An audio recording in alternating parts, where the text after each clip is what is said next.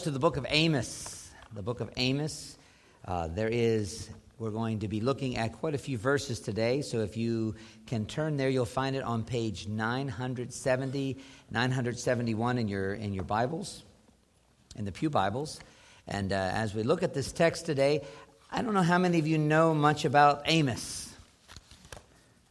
Amos was a guy who lived a long time ago, and he lived in Judah, in the southern kingdom, about 750 years before Christ. Now, in that era, it was not a great time to be alive, although they had just already seen some great ministers like Elisha and Elijah before him. So there was not a dearth of God's word. That's coming. Amos is the one that tells us that there'll be a famine of God's word coming, where there's going to be a silence, so to speak, and that comes with the 400 silent years before Jesus shows up in the New Testament. But as we look at Amos describes some of what God's thoughts are regarding God's people. So when you look back in the Old Testament, you don't just erase it because it's old. You understand, as the Catechism teaches us, the Scriptures principally teach what man is to believe concerning God, that's vertical, and what duty God requires of man, that's horizontal. And so when we look at the Scriptures today, we're going to learn a lot about God vertically, and we're also going to understand some of the ramifications for how we interact with one another. Let us reverently attend to the public reading of God's Word. I'm going to be reading the portions that are printed in the bulletin, so if you want to follow along, I'll be highlighting. I'm not going to read all of the text, but we'll look at it in just a few moments. As you hear it, you're going to see some poetic, you're going to see some structure, you're going to see how eloquent this is actually communicated, and that's why I've abbreviated the text here. We'll be looking at Amos chapter 1, beginning of verse 3, and then skipping several verses as we go along. Verse 3, "Thus says the Lord, for 3 transgressions of Damascus, and for 4, I will not revoke the punishment."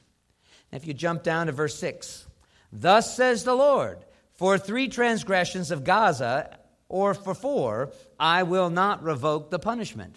The next verse, 9. "Thus says the Lord, for 3 generations of Tyre, and for 4, I will not revoke the punishment." I don't know if you're catching on yet. In verse 11, "Thus says the Lord, for 3 transgressions of Edom, or for 4, I will not revoke the punishment." Verse 13, "Thus says the Lord, for 3 transgressions of the Ammonites, or for 4, I will not revoke the punishment. Thus says the Lord, for 3 transgressions of Moab, and for 4, I will not revoke the punishment." I know I sound like a broken record.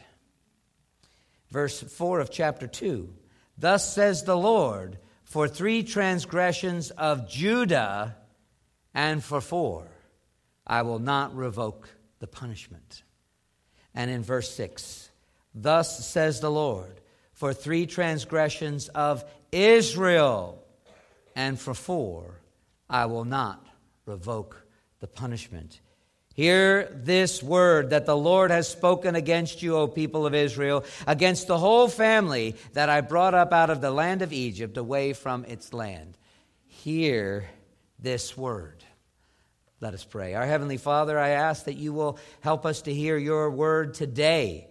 I pray that we might understand the significance of this repetition, of this communication.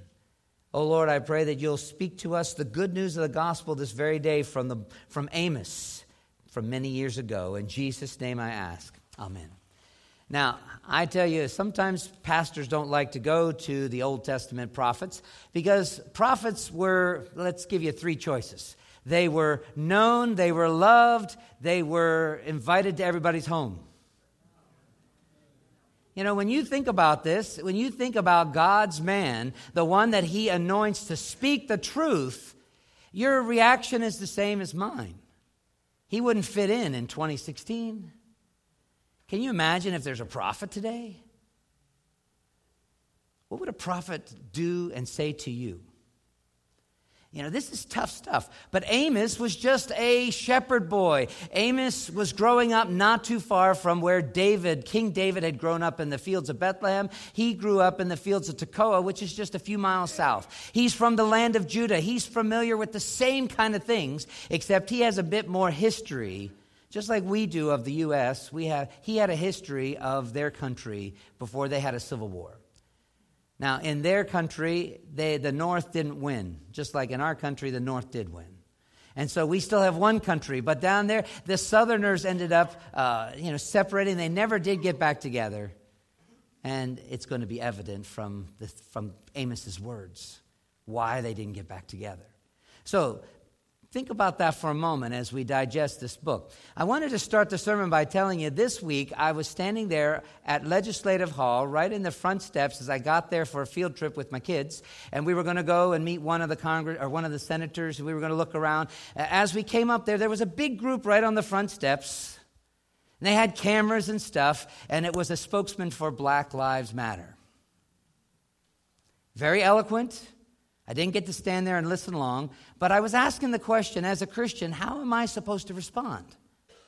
Is it good for me to stand in the group to listen? Is it good for me to cheer? Is it good for me to say something against it? What would Jesus have us do? Because the issue that they're raising is, do lives matter? If you look at the front of your bulletin today, you're going to see a beautiful little picture of a little child with more hair than me.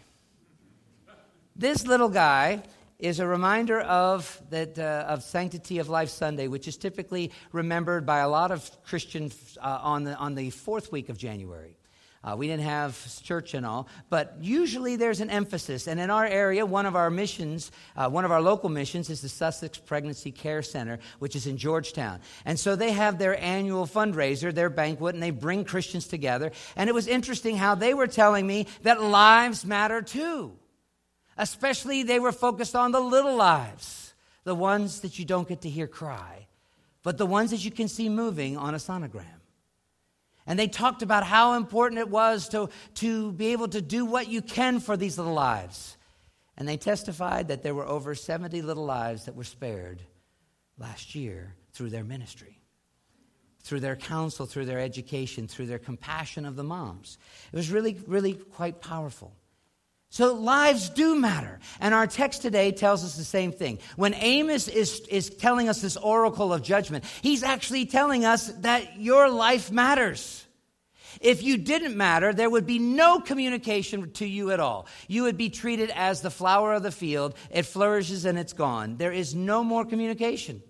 God doesn't send prophets to flowers. God sends prophets to people because they matter. Now, how do people matter? How do things work together for good? Now, in this particular passage, as I said, is 750 years before Christ. How does he communicate? One of the messages that you're going to see unveil in this passage, which you heard me in my short abbreviated reading of the text, is that there are 8 different cultures that are mentioned. 8 societies. There are 8 groups that are being focused on, and who's doing the focusing? God is. God takes notice of people where they are in the groups that they're linked to. And it's really interesting that he doesn't ignore them. He doesn't pretend they don't exist. He actually is intimately aware of their intents, of their passions, of their patterns, of their relics, of their activities. So I want to, as we tackle this particular text, you're going to find that he is speaking in an era that is from when Jeroboam II came to the throne and started to advance Israel, which was in 796, to when King Uzziah dies, which is in 739. It's in this era. Now, during Jeroboam, Israel was expanding. They were increasing territory. They were taking back some of the land that they had lost, and these were trying to be pretty good days. When Amos comes to speak to them, he says, your culture is not good. And so as we look at this passage, I want you to focus on what we know about God. God sees, God says, and God serves. When you look at this particular passage, you know that he sees, because he's recognizing all these different groups. He sees them. then what you're going to find is in each particular passage that's focused on it, the word declare is repeated again and again. Thus says the Lord. This is what he declares to the people. See, God speaks. God still speaks. He speaks to our hearts and he speaks through his word. And I want to encourage you to listen to what God has to say. And thirdly, you're going to find that God is not just looking and God is not just saying, but God is doing. And that's why I like the idea of him serving. He accomplishes the will of the Father. God the Son and God the Spirit implement these things. And it's pretty powerful because God has not got a shorthand. He can save to the uttermost, but he can also bring the opposite of salvation. He can bring holiness. He can bring his judgment upon people. And it's interesting how he does it. But that is the understanding of this particular text. So if you'll follow along with me, you have your Bibles. If you'll turn first, you'll see in chapter 1 of Amos, you're going to see that Amos starts to talk about these things. The first point is that God roars. It's in verse 2. We mentioned it last time I preached. And he said, the Lord roars from Zion and utters his voice from Jerusalem. The pastures of the shepherds mourn and the top of Carmel withers. And thus says the Lord. So the first thing you want to really take focus on is that Amos is telling us that God is real. That God is out there. Sometimes you may feel that he's not. Sometimes you may look at the newspaper and you might not find any reference to God at all. I should have looked at that Cape Gazette. Do they even believe that God exists? Maybe they're telling us that God's not doing anything, hence there's no newsworthy items about God. When you think about it, how would people know God? But he roars. He wants us to know. Otherwise, he would stay silent. God speaks, and so if you look particularly, it talks about how when Amos says that God roars, he joins in with Joel, the prophet Joel, who says it in chapter 3, verse 16, that the Lord roars. In other words, when God is going to speak, he makes it bold. He makes it clear. Just like when a lion roars, you hear him. God is wanting to be heard. And then it's interesting how there seems to be an amen to the statement that God makes. Because in that particular passage, Amos says, it's 2 years before the great earthquake. The earthquake. It's almost like there's an amen to the statement when the earth shakes. And as I mentioned before, there's been a few other times when the earth has shook at poignant moments, particularly when Jesus was on the cross. There was an awareness that the ground below us could not even stay still. What God was doing in pouring out his wrath upon Christ on Calvary.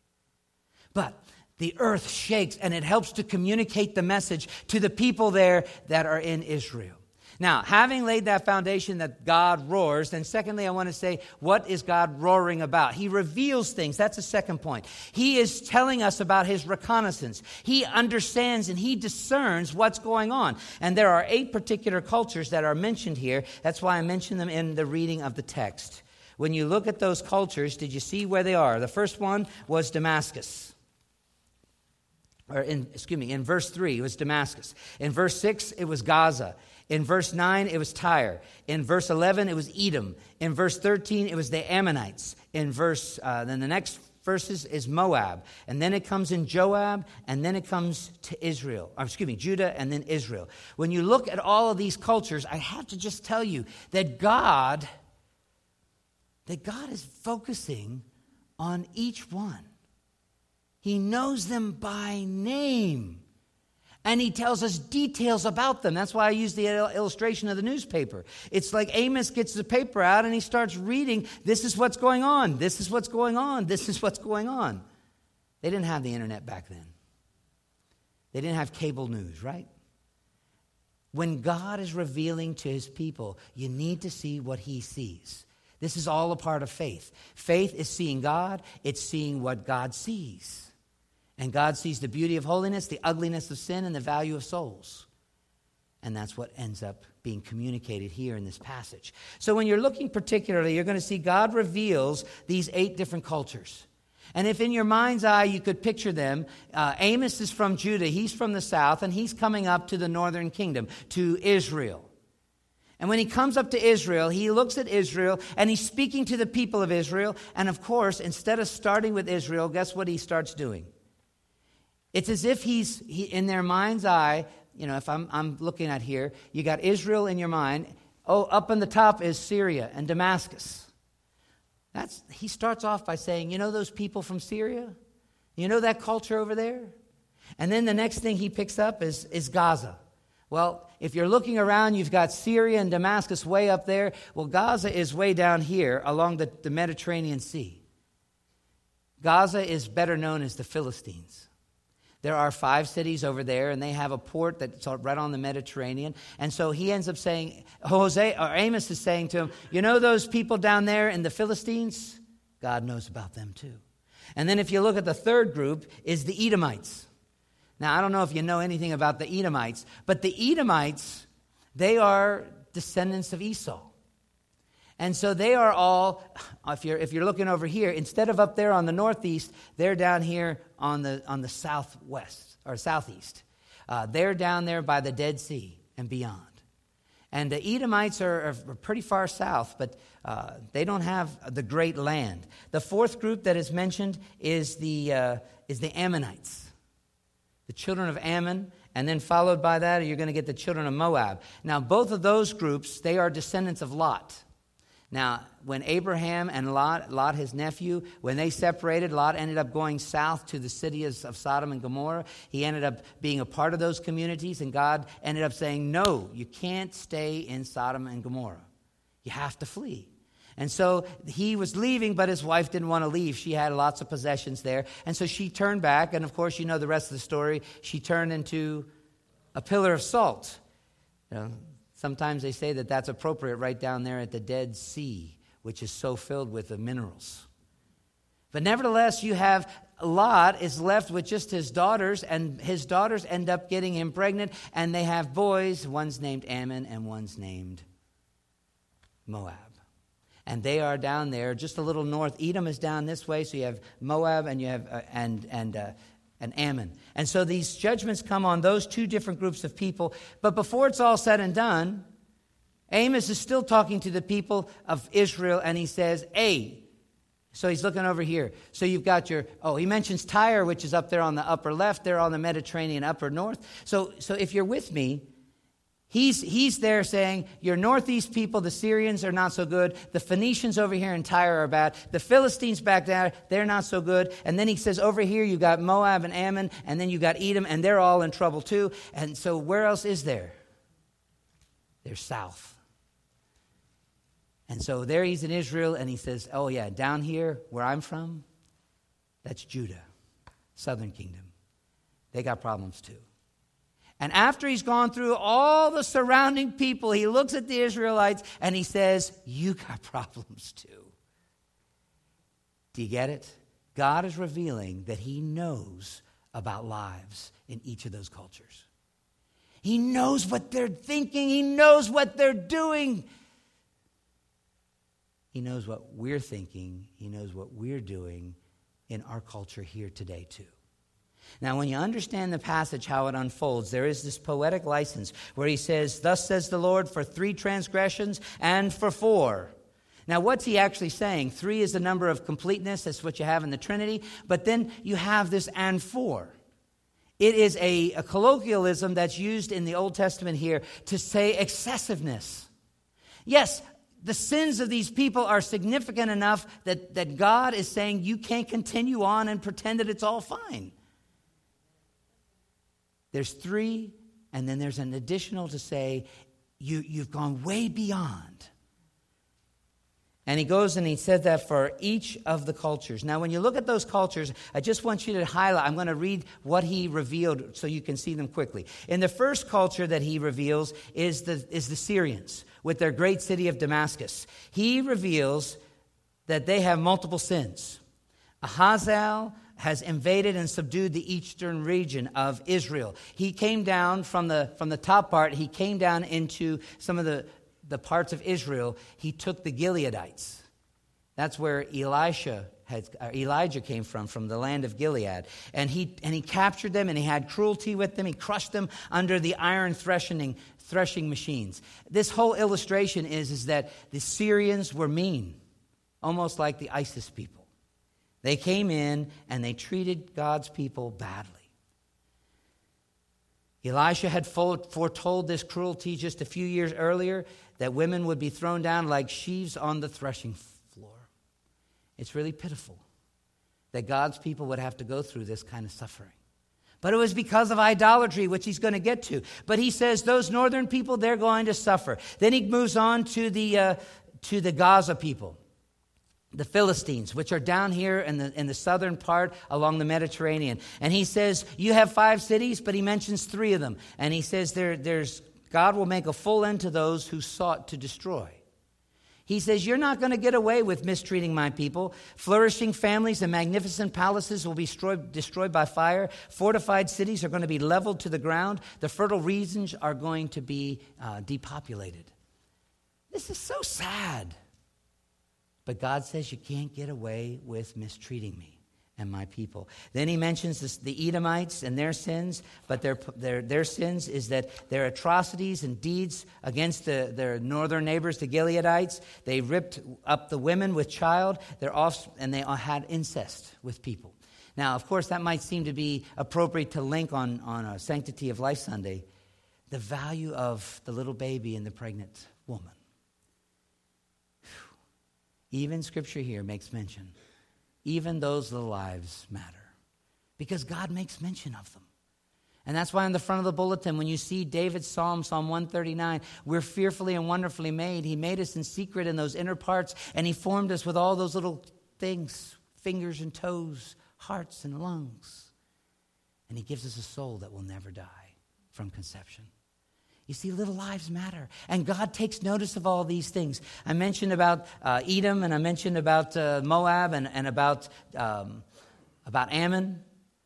They are all in trouble too, because they ended up mistreating the people of God. So now let me jump to the 2 that really surprised me. Because God is not a respecter of persons. He just doesn't go around and say, oh, every culture is bad. No, he actually looks at each.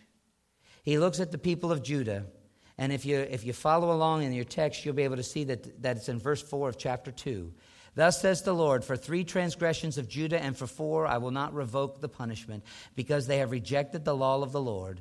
They have not kept his statutes, but their lives have led them astray, after which their fathers walked. So I will send fire upon Judah, and it shall devour the strongholds of Jerusalem. Whew. He's talking about his own people. God sees what's going on in the culture. And in the particular, this was inside the churched community, the people of Judah. What are they guilty of? They have rejected the word of God. They don't listen to God's laws, and they are following deception. They're listening to liars. And as a result, they're doing foolish things. They're being led astray. And this is why God says things have to change. And so when you see that, then he turns to Israel, which is the most powerful statement, because Amos is God's messenger to them. And you see this in verse 6. Thus says the Lord, for 3 transgressions of Israel, my people, and for 4, I will not revoke the punishment, because they sell the righteous for silver and the needy for a pair of sandals. Those who trample the herd of the poor into the dust of the earth and turn aside the way of the afflicted. A man and his father go to the same girl, so that my holy name is profaned. I don't even want to read it. I don't want to read it, because how can it be that the people of God from the northern kingdom are doing these kind of things? Well, God knows. God knows. And that's why God speaks up. So when I talk about he reveals, God roars because he reveals, but he also requires. And this is the application point for us today, is that when God sees what's going on around and he sees that lives matter, he doesn't just say, oh, well, it doesn't matter. No, it all matters. Finish the verse for me.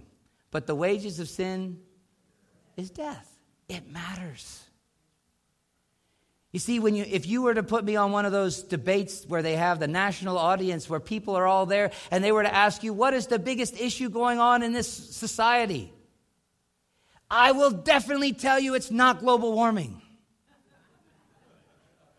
I will tell you that the biggest issue is the need for forgiveness. Because people cannot find that anywhere else except in Christ. And if you don't find forgiveness, what do you have? You have a beating at the wind. You have going on your own understanding. You're leaning, as Proverbs 3 says. You're just doing what's right in your own eyes, Judges chapter 25. That's all the world is doing. They're creating another gospel over and over and over and over again, because if you don't have Jesus, you don't have the gospel. And so you're always trying to find another. There's 8 cultures mentioned here. Which ones have the gospel? The ones that have the Word of God, they have the gospel right there. The other ones don't. So the remedy is that God ends up revealing things to them. The Word of God is being communicated. It's through people like us. So as you understand the unfolding of this, it's just like saying that the wages of sin is death. It's separation from God. That's the same oracle that they were all getting. Is that you're not going to be able to get God's smile and God's grace and God's blessing when He has to punish sin. Exodus 34:7. There is a way that seems right to a man, but it leads to destruction. And God will by no means clear those who are guilty. So when you understand how God's reign requires, He requires a payment. And hence, as Amos is standing to the people of God, he says there's going to be a requirement out of the people in Syria. There's going to be a requirement for the people in Tyre. There's going to be a requirement for the people down at Edom. There's going to be a requirement for the people in Philistia. There's going to be a requirement in a lot of us. Then he mentions the other ones. So when you realize it, let me make the application to you now, is that God knows your culture. God knows your culture. And if He knows your culture, there's going to be a requirement in your life too. If the wages of sin is death, then there's going to be a payment that's required. Are you able to pay it? And the answer is no. That is why the message of hope is seen even in Amos. When he brings these oracles of judgment, he is the one that's pointing us to the one who will make the payment, who will take the judgment. If you were there in the Sunday school this morning, we showed pictures of Gethsemane. It's where our Lord Jesus, who was born in the fields of Bethlehem, not far from where Tekoa is, Jesus ended up going to Gethsemane and beginning to take what we deserved. It's as if Jesus stands up to the Father and He says, don't give them what they deserve. It's required that they receive death, but I will take it for them. And they led Him away to Jerusalem, where the Lamb of God was being taken to the slaughter. And it was there at the cross on Calvary that He paid it in full. I want to finish this message simply by saying this, is that when you look at Amos, instead of just seeing the misery that's going to be coming around, because let me tell you, everybody is included under that. It's like the book of Romans chapter 1. If you read chapter 1, 2, and 3, what do you conclude? Well, Paul concludes it. You can finish the verse with me. All have sinned and fall short of the glory of God. There is none righteous, no, not one. So if you're tracking with me, and right now we're wrapping things up over here, is that God is saying that, just like in Romans 1 and 2 and 3, is that sin is serious. But at the end of chapter 3, he says, but there is hope in Christ. And there's hope today too. Let's pray. Dear Lord Jesus, we know that You